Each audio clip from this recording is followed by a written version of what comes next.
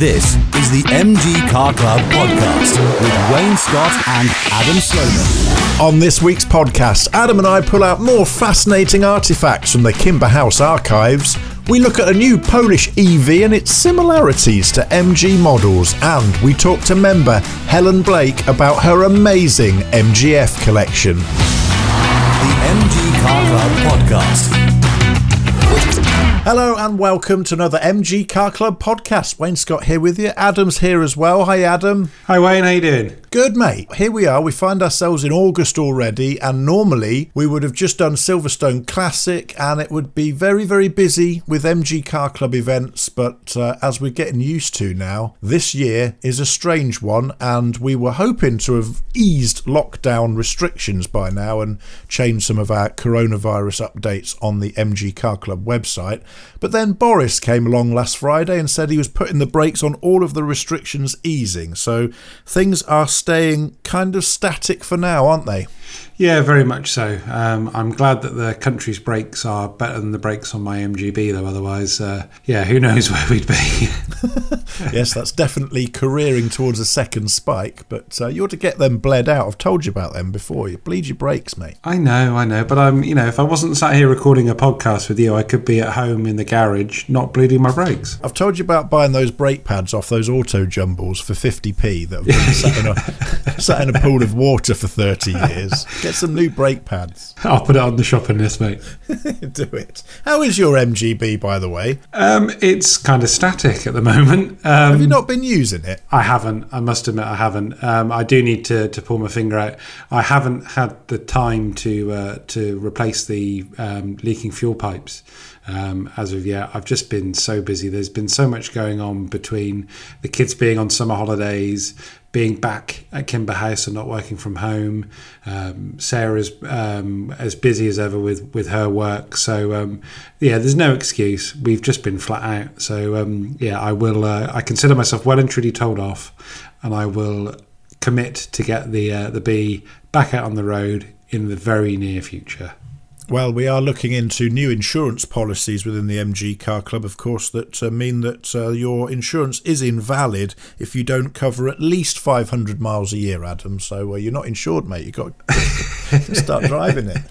Start moving it. The point is, though, MGs don't like not being used, and they just don't like being sat around in garages all the time. So if you are one of those people that has, like Adam, kept your MG tucked away in the garage for longer than it really should have been, there is some really good guidance on our coronavirus pages, just as a reminder, really, of the things to do to the car before you take it out on the road, because all sorts of things happen. Clutches bind, brakes get sticky, etc. And of course the MOT exemptions that they brought in, if you are driving an MG that needs an MOT, so it's younger than 40 years, they've brought back in the requirement to have an MOT on your MG, so don't forget that as well. Make sure it is MOT'd. The extensions that they brought in through till October are now not happening anymore. If yours expired past the 1st of August, you will need to get an MOT as normal. So an important little point to make for MG owners of the newer MGs that need MOTs. And also, of course, exciting stuff, because this week dropping on the doormat was the brand new issue of Safety Fast, Adam. Yes, so it's another anniversary issue celebrating our 90th anniversary. We're almost back up to present day with our retro front covers. Yes, because this is something that's been happening all year. We've been rerunning old style covers. So where roughly are we in the decades now with this one? So we're now in the early 90s. So long-time members will remember our sort of brown and cream club colours that were sort of still fairly prominent within the club in around 92, 93. So that's the period we're pitching this month's issue at. I don't need to tell you the significance of the brown and cream, do I, Adam? Well, maybe you should, Wayne. We can't say too much because you have been told to keep this top secret, but let's just say you were involved in the filming of an interview for a television programme this week. We're not going to tell you any more because we've been told that we can't. But the significance of the brown and cream, of course, they were the colours, the company branded colours of the Great Western Railway. That was, of course, based just down the road in Didcot and had yards in Abingdon as well, and was, of course, the inspiration for the octagon logo that Cecil Kimber's original marketing man designed for MG all those years ago. But yeah, I mean, today we tend to lean a bit more on British Racing Green, but we still do get quite a few members who are surprised to see so much green used in the club. They still expect that brown and cream colour combo. And talking of history and history in Abingdon, if you're joining us here on the MG Car Club podcast for the very first time, I can recommend that you listen to the previous 2 episodes to this, where we had Graham Robson on giving us a really in-detailed and in-depth look at the history of the Abingdon Works Competition Department. All sorts of great little nuggets of information came over the last couple of weeks with Graham as we explored the story of the Abingdon Works Competition Department in the anniversary of its closure. And we've had so many lovely comments on that, haven't we? Yeah, there's been some really nice feedback from listeners, and it just goes to show that, you know, despite it being sort of 40 plus years since the closure of Abingdon, the achievements that happened here, not just for the factory but also with the special tuning works, it's still something that really resonates with so many people. And also we were running a membership promotion this month. That's just come to an end, where new members got a pack of top trumps, didn't they? It was something that we ran through our social media platforms, and we're going to be running a few more of these membership promotions. So make sure that you follow the MG Car Club on Facebook, Instagram and Twitter, and we'll be keeping you up to date with the promotions that we're running over the coming months. It was really well received, I think. Yeah, it did go really well. I mean, the top trumps are good fun, but ultimately, we want to try and get as many people to be part of the club, to be part of the community, so they can enjoy all the benefits. You know, we do the podcast, which is great because so many people get to hear it, and it does put us in front of a new audience. But we also want people to get the benefit of Safety Fast, of, you know, all the things you can find in the members area, our insurance discounts, our event tickets discounts. So yeah, there's a lot of benefit to be had from being a member of the club. And one of those benefits, of course, is access to Kimber House and the amazing archives. And we got so much good feedback from the MGF marketing document that we dragged out from the archives last week that we thought we'd dig something else out from the Kimber House archives this week. So what have you got for us, Adam?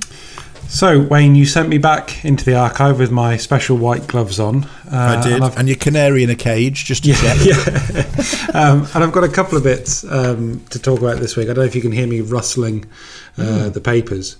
So the first one comes from a 1967 edition of Safety Fast. And after hearing Graham talk to us last week, I thought it was really interesting. I just wanted to share with you news of a BMC tuning kit. Mm-hmm. So for the first time in its history, BMC has made available a complete package tuning kit for BMC models which will not invalidate the manufacturer's warranty. Very important. Very important. It becomes even more important when you realise about the warranty in just a second. At first, kits are only available for the 850cc Mini, the single carburettor 1100 and the 1800. Previously, tuning equipment has been obtainable from Special Tuning at Abingdon, but not in a comprehensive off-the-shelf kit. Any modifications automatically invalidated the guarantee on new cars, but when the kits are fitted, the 12-month warranty... What? How long? 12 months. The 12-month warranty and the kit will also be guaranteed. Each kit is comprised of a Downton polished and gas-flowed cylinder head, valve assemblies using stronger valve springs and standard size valves, an exhaust manifold with polished inlet ports, and all the necessary gaskets and a set of appropriate plugs. Tuned exhaust systems are supplied with the kits for the 1800 and 1100, but engineers have considered the efficiency of the standard Mini exhaust system could not be improved upon. So next time a noisy Mini whiz kid tries to tell you that his big bore silencer gives his 850 the performance of a Cooper S, you'll know he's just an immature extrovert, and all he's probably gaining from all that noise is damaged eardrums. Well, yeah, okay. I'm not quite so sure that might necessarily be the case today with even better designs for exhaust systems. But yeah, probably then that was as good as you were going to get it.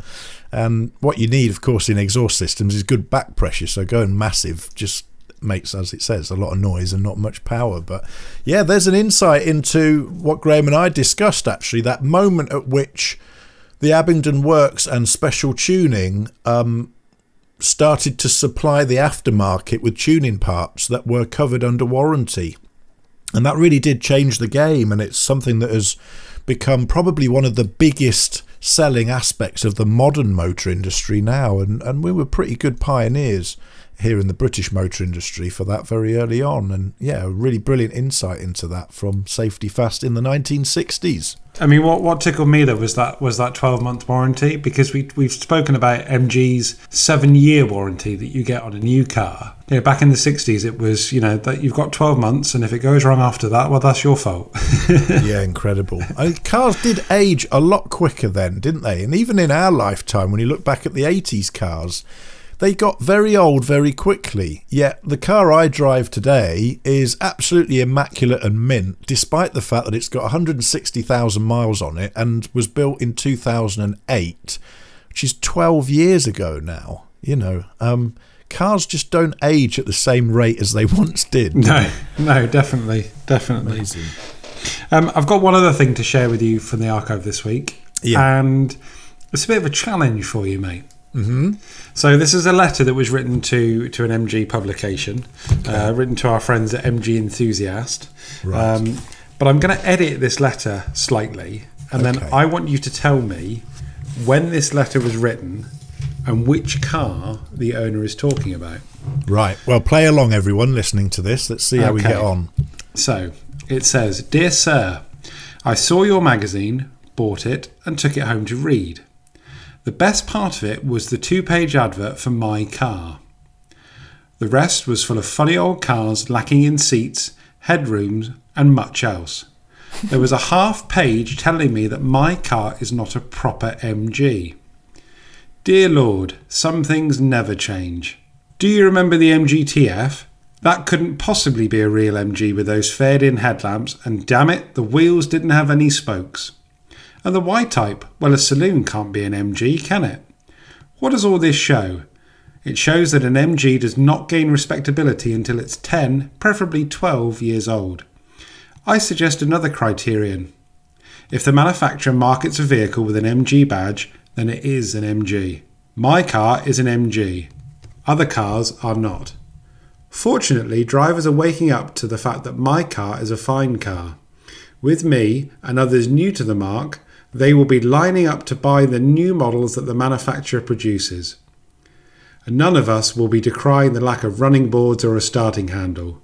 Your dilemma is whether to cater for us now, or must we start our own new MG Enthusiast." And that was from a Dr. W.J. King of Glamorgan. Right, so I've got to guess what car he's referring to and the year then, presumably. Yep. What do you think then, listeners to the podcast? What are you erring towards? Well, if I look at the evidence of what he's talking about, I would say he's talking about some very old cars there. He's talking about the TF of the 50s. He's talking about Y-types. And I know Kimber House has got some very, very old copies of magazines. I'm not sure MG Enthusiast is as old as the 1950s, though. That's the only problem. Otherwise, I would have said the MGA or the MGB arriving is not a proper MG because it didn't have, as he says, didn't have running boards and a starting handle and all that kind of stuff. But my only problem with that is I don't think MG Enthusiast magazine is that old. So I think this has got to be a dig at badge engineering, as was at some point in MG's history. What do you think, podcast listener? What are you thinking? I think, Adam, you've reached the time at which you should put us out of our misery. Okay, so this letter really could have been about any number of MGs, like you say. Absolutely. It could have been MGA, it could have been MGB. Could have been MG3. Could have been MG3, could have been ZR, ZS. No, what that gentleman was actually referring to was his car was an MG Maestro EFI, and that letter was written in December 1988. Wow. There you go. So very similar to the same criticisms and conversations that happen on the Facebook pages of the MG Car Club, even today, I would say. Happening even back then with the MG Maestro. Well, there you go. Amazing. I saw it and it just blew my mind how the same argument, the same circular argument has been happening seemingly since the 60s, like you say, since the MGB came along. Yeah. I don't know what it is that stops people from being able to accept the new cars that wear the octagon. Yeah. Well, my initial reaction, as I said, was probably MGB, because maybe that was a revolt against a car that didn't have a separate chassis anymore, because that was the main big thing in the early 60s. It can't be a proper MG, it hasn't got a chassis, this monocoque newfangled malarkey, how dare you.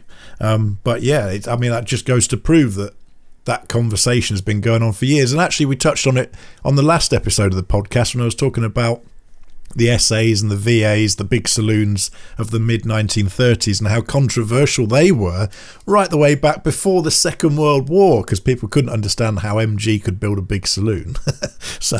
And it was still happening in the 80s, and it still happens now. Amazing. Brilliant. A little nugget of insight there from the MG Car Club archives, of course, based at Kimber House. And also, that leads us neatly on to talking about MG and their cars now. And we talked a lot about, when we look at new MGs, we have to look at them through the point of view that MG has to sell cars. They have to make cars that people are going to buy. And a good confirmation, if you like, that you've got the right idea is when other people try and copy it. And I did notice there was a new car launched last week. Not only a new car, but a new car manufacturer. And you can count on one hand, I think, the number of new car manufacturers that have launched since the Second World War, especially in the Western world. You've got the likes of Kia, we've seen Daewoo that then became Chevrolet, you've got SsangYong and people like that. Of course, Tesla have come along in the last 10 years or so. But the number of new car manufacturers is very small in post-war periods. But there is a new one on the scene, and it's a Polish electric car called the Izera. The Izera being from the famous Polish mountain region, of course. And it's made by the Polish engineers and stylists that are part of a company called Electromobility Poland. Now, it's a bit of a mishmash of nationalities, actually, in that they went to an Italian styling house to get the car designed. They went to a German engineering company to get the car built in prototype form, and they're currently on the market to find a underpinning, a base on which basically to build this car in mass production, because they can't afford to put it into mass production without buying the base on another car. So it'll probably be based on something like a Volkswagen. I'm not sure. Time will tell. I have a feeling they've launched this car perhaps a little too early, but I also have a feeling the launch is partly because they obviously need to get themselves out in the market to invite offers from major manufacturers to purchase their cars to use as a base for them. Interestingly, the project manager on this vehicle is a Polish ex-employee of Jaguar Land Rover, who has been brought in basically from Jaguar to project manage it. And so they've got some real good talent working on this project. It will be the first Polish car to have been built since the likes of the Serena and the Polonaise FSOs, way back in the communist times, of course. So it is quite a big thing for Poland, but it was met with some controversy in that a lot of the backers from the electric companies that have been putting money into it weren't present at the launch. The fact that they had a launch at all, and it was a very old school press launch with rounds of applause as they pulled the cloths off on a posh stage stuff. We don't see car launches like that anymore, and of course in COVID-19 times getting press together in a room is not the best plan, really. So they were criticised for that, and I think the car has probably been launched a little bit too early. They can't tell us how much it's going to cost, or how they have any hope of funding in production on a mass scale. But the immediate thing that struck me was you can see the Jaguar influences. It's very similar to the I-Pace in particular. And immediately, especially looking at the branding and the logo, there's definitely a whiff of MG ZS about it as well. I mean, it's interesting. It's a tried and tested formula to go to an Italian styling house for your car. I mean, that was something that Triumph did and MG did with Pininfarina. Absolutely, yeah. And Torino Design was the company, and they have worked with big global brands like BMW as well. It's interesting. I mean, we've seen a lot of sort of pop-up electric car manufacturers in China.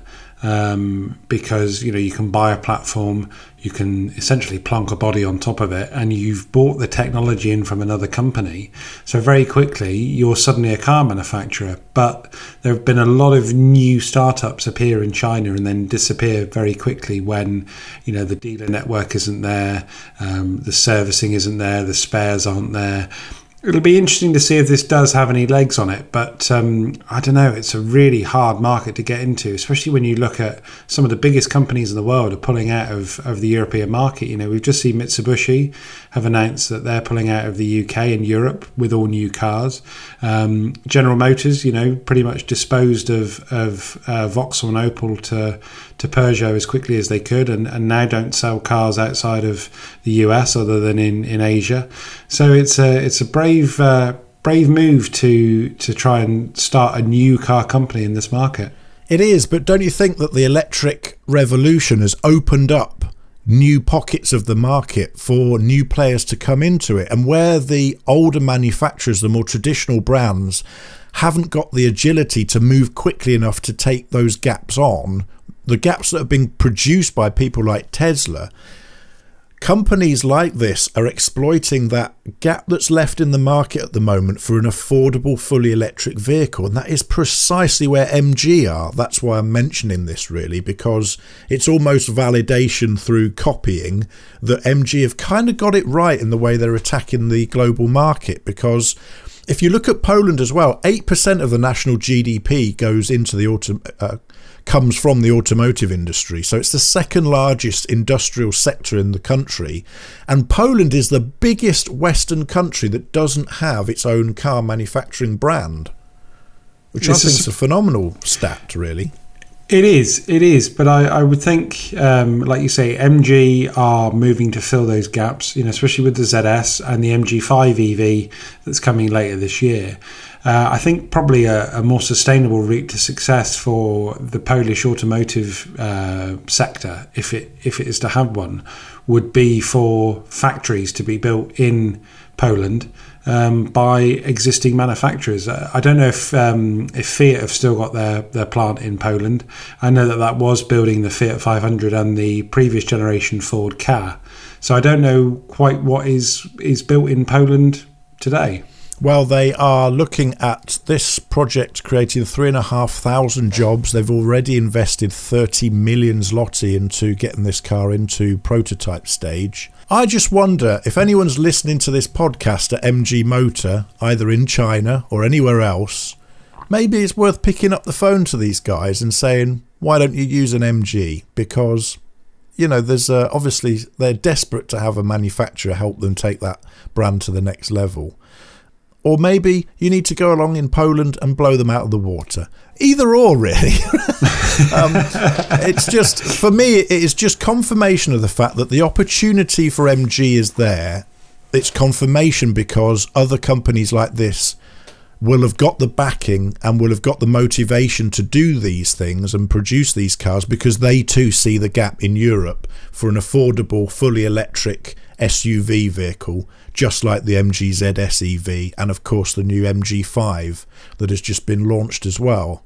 It's confirmation for me that I think what MG seem to be doing, for them at least, for selling cars in vast units, which is what at the end of the day they have to do, it is the right move and they're going in the right direction, I think. Completely agree with you, mate. But it doesn't take away the fact that we still want them to make us a sexy sports car. I know, we all feel the same, but we will wait for that day when it comes. We should be all very excited about it. The MG Car Club Podcast. The MG Car Club, the mark of friendship. To take advantage of our many membership benefits, access to our centres and registers, and to receive your copy of Safety Fast magazine, join us now at mgcc.co.uk. Sharing your passion for MG on the MG Car Club podcast. Now on the MG Car Club podcast, more of our members' stories and stories from you, the MG Car Club members, about the type of MGs that you drive and the type of things that you do with them. And very pleased to say we've got one of, well, our younger members. It's Helen Blake, and she lives way up there in North Yorkshire. Hiya, Helen. Welcome to the podcast. Hello.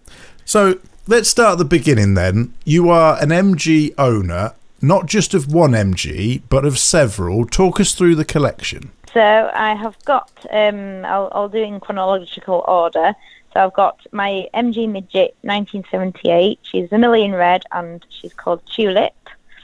She's the first one that I bought back in, I think it was 7 years ago now. In fact, it was 7 years ago yesterday, or the day before. It came up on Time Hop on Facebook. Yeah. And I bought her as a result of a motorbike accident, and I fell out with biking, and I thought, I need a toy. Had a bit of a payout from the accident. I was absolutely fine. And then I thought, right, I'm gonna buy a 4-wheeled toy. So I had a daily, but I just wanted a toy. And I was looking at MR2 Roadsters, Toyotas. And then I think it was my boss that said, why don't you buy a classic car? And I thought, I hadn't even thought of that. So I looked on eBay at what I could afford, and it was either an MG Midget or an MGB. And I went to look at a couple of Bs and a couple of Midgets, and nothing really took my fancy. And then I went to the local MG show in Pateley Bridge, and there was this beautiful vermilion red MG Midget, and I just fell in love with her. Mm-hmm. And so I bought her first, and then about 2 or 3 years later, I was very lucky to receive an MGF, a Freestyle SE in silver, and she's called Bobby. And these were one of the special limited edition ones, weren't they, the Freestyles? Yeah, one of the last Fs they made before they started doing the TS. Mm-hmm. So she looks really nice, and she sounds well. She's got a Mark 7 TT exhaust on. Nice. And she's the one that I have thrown around the California Cup Auto Test for 3 years running, and actually won the fastest lady in 3 years running. So she's quite well known, and she's the one that I always do Friends Around London in because of the exhaust and the Dartford Tunnel. So that one's fun. And then I got yellow one. So she's a Sunspot Yellow MGTF monogram, and she's one of only 49 in that colour. So she's really rare. Never comes out because she's my show car. And I'm actually terrified to ruin her beautiful paintwork because it is very nice. So she is currently sat just in storage, waiting for the shows to start. Then I can bring her out. But yeah, she's very pretty. And then my daily driver is my most recent purchase is Raven, my anthracite metallic cool blue TF. And she's very pretty as well. She's got very nice black wheels to go with her almost black paint, and she's actually going to get valeted tomorrow. She's going to have a nice treat and a reproof on her roof. So that's my current MG collection. I have had others, but you buy and sell stuff, don't you? Fantastic. There's lots of people listening green with envy right now at a collection like that. And you are involved in motorsport as well, very successfully actually, and I know that extends to autograss competing as well in a Citroen Saxo and other forms of motorsport. Where did the motorsport element start? That started 5 years ago. I was introduced to the autograss world, and I started in a Class 6 Fiat Punto with a Vauxhall Red Top racing engine in it, but I really wasn't very good at the start because I've never done it before. You don't get to practice. You just get thrown in the deep end and off you go. So it took about 2.5 years for me to realise how to race. And then I went into Stock Hatch, which is the current car that I race. It's a Citroen Saxo 1.6. And actually the current club champion and overall club champion. I've also won a Bass Round, which is a British Autograss Series. And I came fourth in the Nationals last year as well. So I've actually ended up being sponsored due to how well I've done, which is excellent. And it's just great fun. But, because of lockdown, racing hasn't happened. I've been out once this year, which was 2 weeks ago, and I'm due to go out this Sunday as well, but it's early testing at the moment.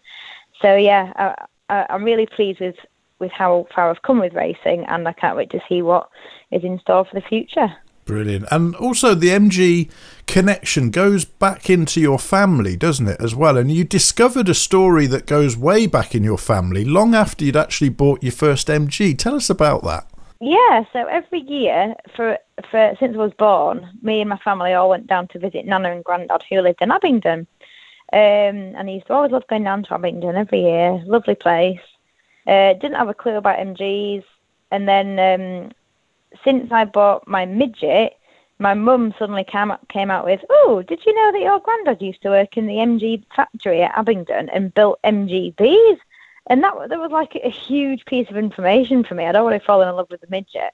And I thought, oh my gosh, this is amazing. So I visited Kimber House, and I just felt this huge connection with Abingdon because my family from there, and the fact that my granddad built the MGs, and then I owned an MG, and I actually bought an MGB and then a BGT as well. So I felt like a really strong connection there. And then I started, I then joined all the clubs, and I started reading magazines and just finding out bits. But I think the bit where the obsession really kicked off was my first ever visit to Kimber House, and it was Colin who showed me around, and his knowledge was just fantastic.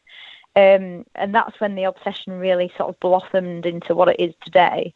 And it's all just sort of gone on from there, really.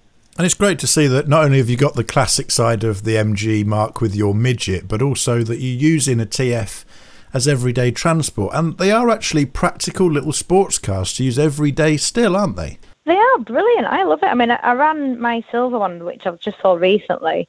I ran it all through winter last year. And apart from one day when I got stuck in the snow, but that's because the lander sensor was a bit iffy, it got me through all sorts of North Yorkshire weather. And, you can fit lots of stuff in the boot, you can get the roof down and fit more stuff in the passenger side. They really are a practical little car, and they're great looking, and they're so much fun to drive. The MG Car Club is encouraging everyone to be involved in what we like to call as the worldwide family. What do you think it is that creates the barriers to more females being involved with this fantastic hobby, and indeed with motorsport as well?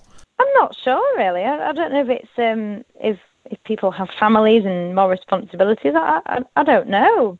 I don't know if it's because they think it's more of a man thing to do, or they're just not interested in cars. I don't understand it, because I'm one of these petrol head nutters who just love it. But there are lots of ladies out there who do like cars and are car freaks, lady racers who I know.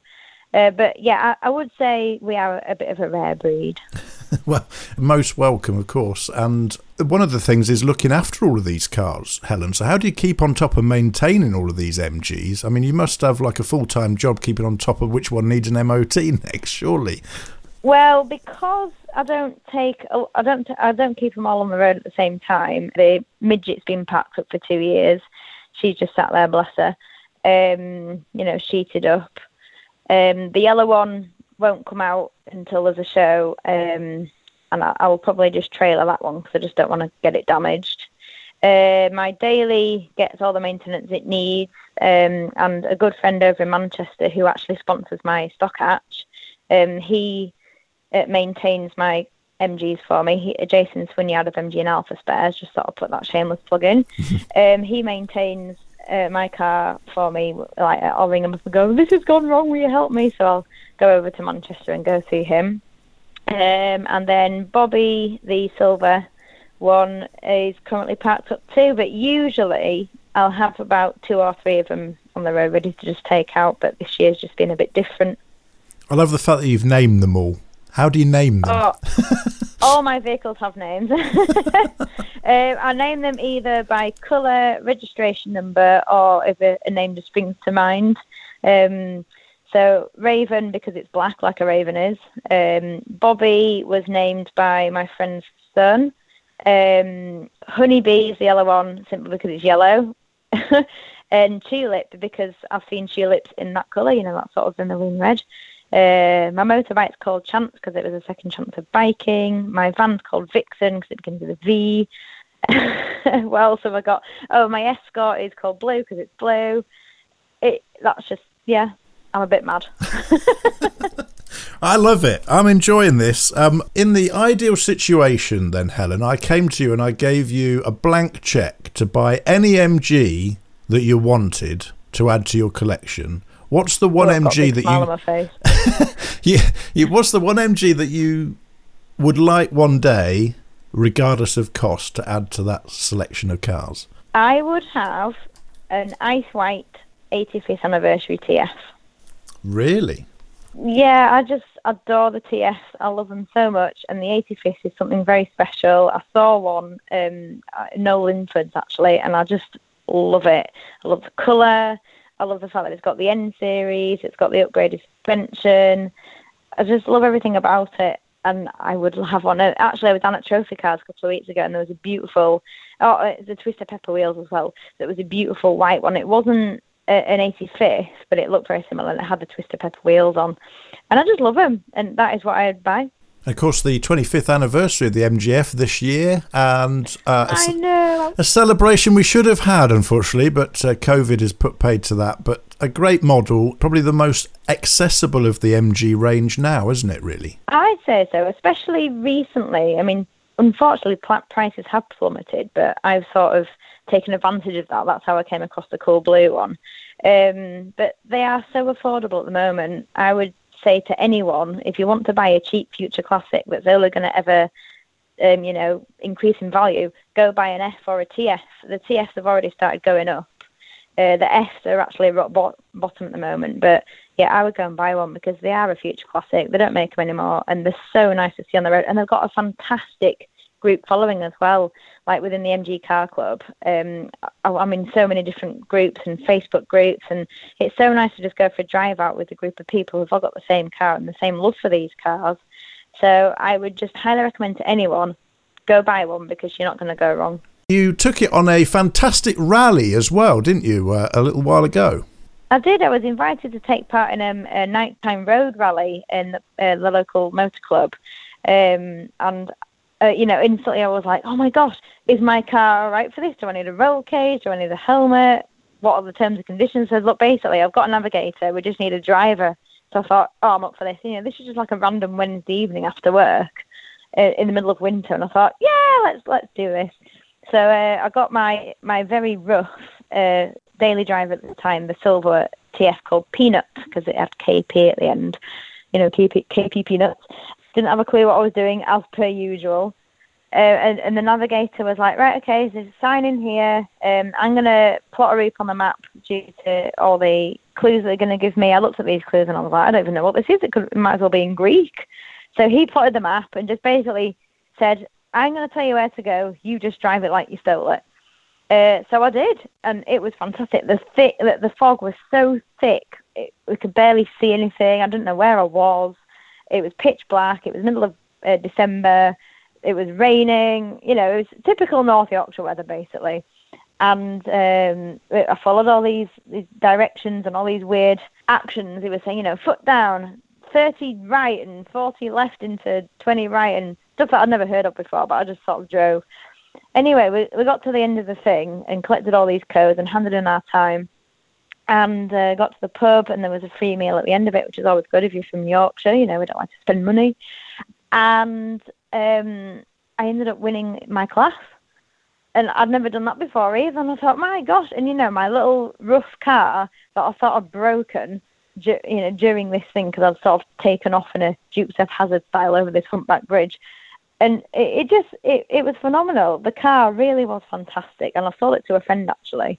And I said, if you ever need to sell it, show them the article that I wrote about this car doing this night rally. So it was in Fast Forward, the MGF and TF Register magazine. So I wrote it, and then there was a little bit in Safety Fast as well about it. So that'll be a good selling point. So if anyone wants to buy the silver car that my friend will be selling, it's famous.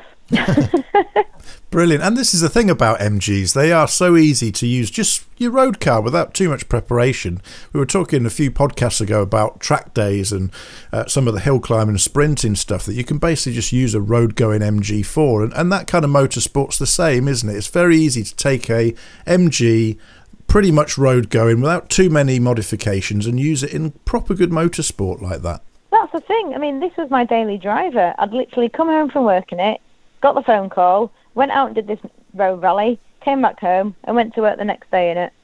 And I was like, well, that was fun.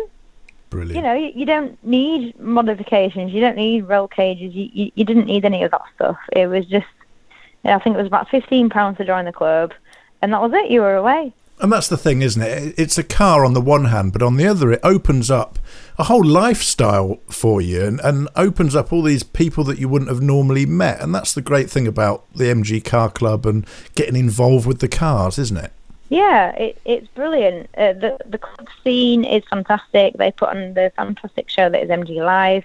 The magazines are great. The Facebook groups are brilliant. There's some absolutely fantastic people out there, and they all share the same passion. In a normal year, Helen, what would your year with the MG look like? What sort of events do you go to normally? What are some of your best memories of events you've been to in your MGs? So within the MG calendar, my first one of the year, and something I really look forward to with my best friend Claire, is we go to Friends Around London every year. It's in February, just after Valentine's. And it involves a topless drive on the M25 at midnight in February, so it's freezing, and we do it in fancy dress every year, and it's a fantastic event. It raises lots of money for UK Homes for Heroes, and it's the first meet of the season where you all get to meet up and talk about Christmas and talk about the plans. So, you know, all we talked about when we went down there was Pride of Longbridge, which would have been the next one, but then COVID happened. So, yeah, first of all, it's Friends of London, then it's Pride of Longbridge, and then it's other car shows and events that come throughout the year. It was going to be MG Live and MGF 25 this year. You know, a jam-packed diary full of things when I wasn't racing, but all of which never happened. Well, hopefully 2021 we can condense them all in and enjoy them just like we would have done this year. And how has been the COVID thing for you personally? Have you got through it okay? Yeah, I think I had it actually the weekend of Friends of London before it was a thing. I wasn't very well at all, but I soldiered on because I wasn't going to miss out. And then ever since then, lockdown happened. Because I work in a school, I was still working, but not full-time. And then we went back full-time on the 1st of June. And now I'm on a 6 weeks holiday. So, you know, I've kept safe and just sort of carried on, really. More time to play with the MGs now. Absolutely. And what's the plans for the cars for the rest of this year then? Obviously, get to any events you can do that might be running, but any maintenance that they need or any projects on them? Actually, yes. The Raven is booked in to have her rear arches done. That was a birthday present. So she's booked in September to get those done because the previous owners sort of bodged them up. So I'm going to get them done properly. I'd like to get the midget out and up and running. My dad, bless him, said that he might like that as a winter project. He's retired now, and he's got a midget as well. So I might do that. And if there are any shows towards the back end of the year, I'd like to get the yellow one out. And, of course, practice at some point for a return to the Auto Solo at MG Live, because you've done very well at that in the past, haven't you? Yeah, it was great fun, considering I'd never done anything like that before. It was my first ever time to MG Live. I think it was 2016, and I saw on the programme of events, it said enter the California Cup Auto Test and go for the fastest lady, and I thought, oh, that would be fun. I've never done it before, but I'll give it a go. And so I got there and did whatever it is they said that I had to do, and I thought, oh, well, you know, first time, not going to be any good. And I couldn't believe it when they said my name for the fastest lady. I was like, oh my gosh, this is great. So then I came back the next year and I thought, right, well, I'll try and get it again. And I did it. And I thought, oh my gosh. But by the third year, I thought, well, this is pressure now. I feel like people expect me to do it, and more ladies were entering, which is fantastic to see. And I couldn't believe when I got it a third time, and I thought, oh my gosh. So this year was going to be the fourth attempt, but it never happened. So we'll just see what next year brings. Well, I do know from watching you the year before last at MG Live, throwing your MG around the auto test, that you certainly do it with some flair and some passion, that's for sure. And I had great fun commentating on you with Danny Hopkins, of course, from Practical Classics when we presented the Village Green Arena that year. So, yes, it's stuck in my memory, actually, that you put on a very good showing and well deserved of the win. You came along to MG Live, you gave it a go, you were a bit brave, I suppose, gave it a go and got stuck in. What advice, if there's any other girls listening who want to get involved with cars and the MG scene, what advice would you give to them to get more involved and get started? I would just say to them, get an MG of your choosing, turn up at these events, get chatting to people, they're all really friendly, and just put yourself out there, have a go at things. It doesn't matter if you do well or not. I put myself out there without having a clue what I was doing and came away with a trophy. And, it was just incredible to have a go, and even better to actually win something. So you never know what you're capable of until you give it a go. That would be my advice. Just have a go. Give it a go. Fantastic. And you never know, you might be so famous at it that soon someone gives you a call and gets you on the MG Car Club podcast like I did for you. That's exactly right. And now you'll be signing autographs everywhere you go, Helen. I can tell you that now. Oh. I'll remember you when I'm rich and famous. Thank you. Yes, remember us here on the podcast and where it all began. I will. Well, it's been fantastic talking to you about your MG world, basically, and your experience of the brand. And if I was to talk to you about non-MGs, I'm sensing from our conversation that you are an out-and-out petrol head. For non-MGs, what's the cars that you like? Non-MG cars, there's just so many cars that I love. McLarens, Ferraris, Lamborghinis, all the expensive stuff that you all the cheap afford. stuff. Yeah, very good. Yeah. But, I love the cheap retro stuff as well. They're not cheap anymore, but, Peugeots and Novas, and I've got an Escort XR3. I love the Mark II Escorts. There's just something about those, but they're way out of my price range. I love the Cobras. My dad's got a Cobra, which I'm insured on, which is great fun. Oh, Mustangs. I love Mustangs. I think if it's got four wheels and looks nice and sounds nice, I'm all over it. Well, it's been fantastic to share your love for cars on the MG Car Club podcast. Thanks for joining us, Helen Blake. Thank you. The MG Car Club podcast. Safety Fast, the magazine of the MG Car Club. Get your copy now by joining us at mgcc.co.uk.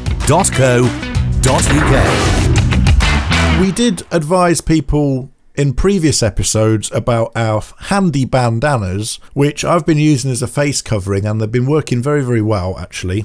Much nicer than those horrible face mask things that the supermarkets are selling. They've done so well that they sold out straight away. So now we've got some more in, and it's another version of a bandana, which basically what you do is you sort of pull it over your head down around your neck, and then you can lift it up over your nose and mouth. And it's a fantastic face covering for going into the shops.